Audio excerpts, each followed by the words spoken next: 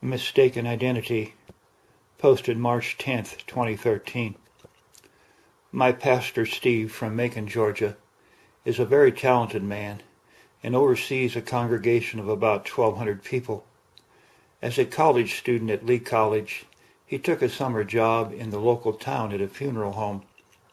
As a college student at Lee College, he thought the experience of ministering to the grieving would help him prepare for the ministry. That summer, the funeral director made Steve supervisor over 6 people because Steve was so talented. This particular day, they had 2 funerals scheduled. Both were scheduled to begin at 2 p.m. in churches located in the opposite ends of the city. One deceased was a man and the other a woman. Well, Steve got the caskets mixed up and sent them to the wrong locations. To make matters worse, they were both open viewing. When the lids were lifted at 2 p.m., shrieks and screams began.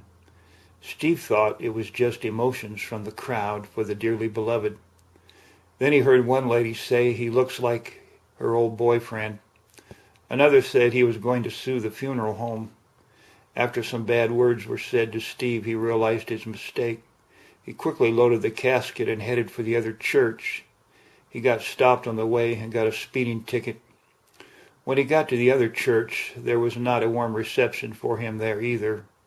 Monday morning was a difficult morning for Steve, as the funeral director called him to his office. He explained to Steve that anything less than termination would not be accepted by the community.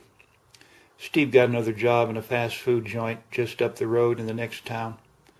We love and appreciate Pastor Steve Sawyer and the years he has ministered faithfully to his family at Harvest Cathedral in Macon, Georgia. Thank you, James and Hamsa Sassi, GodWhoIsGod.com.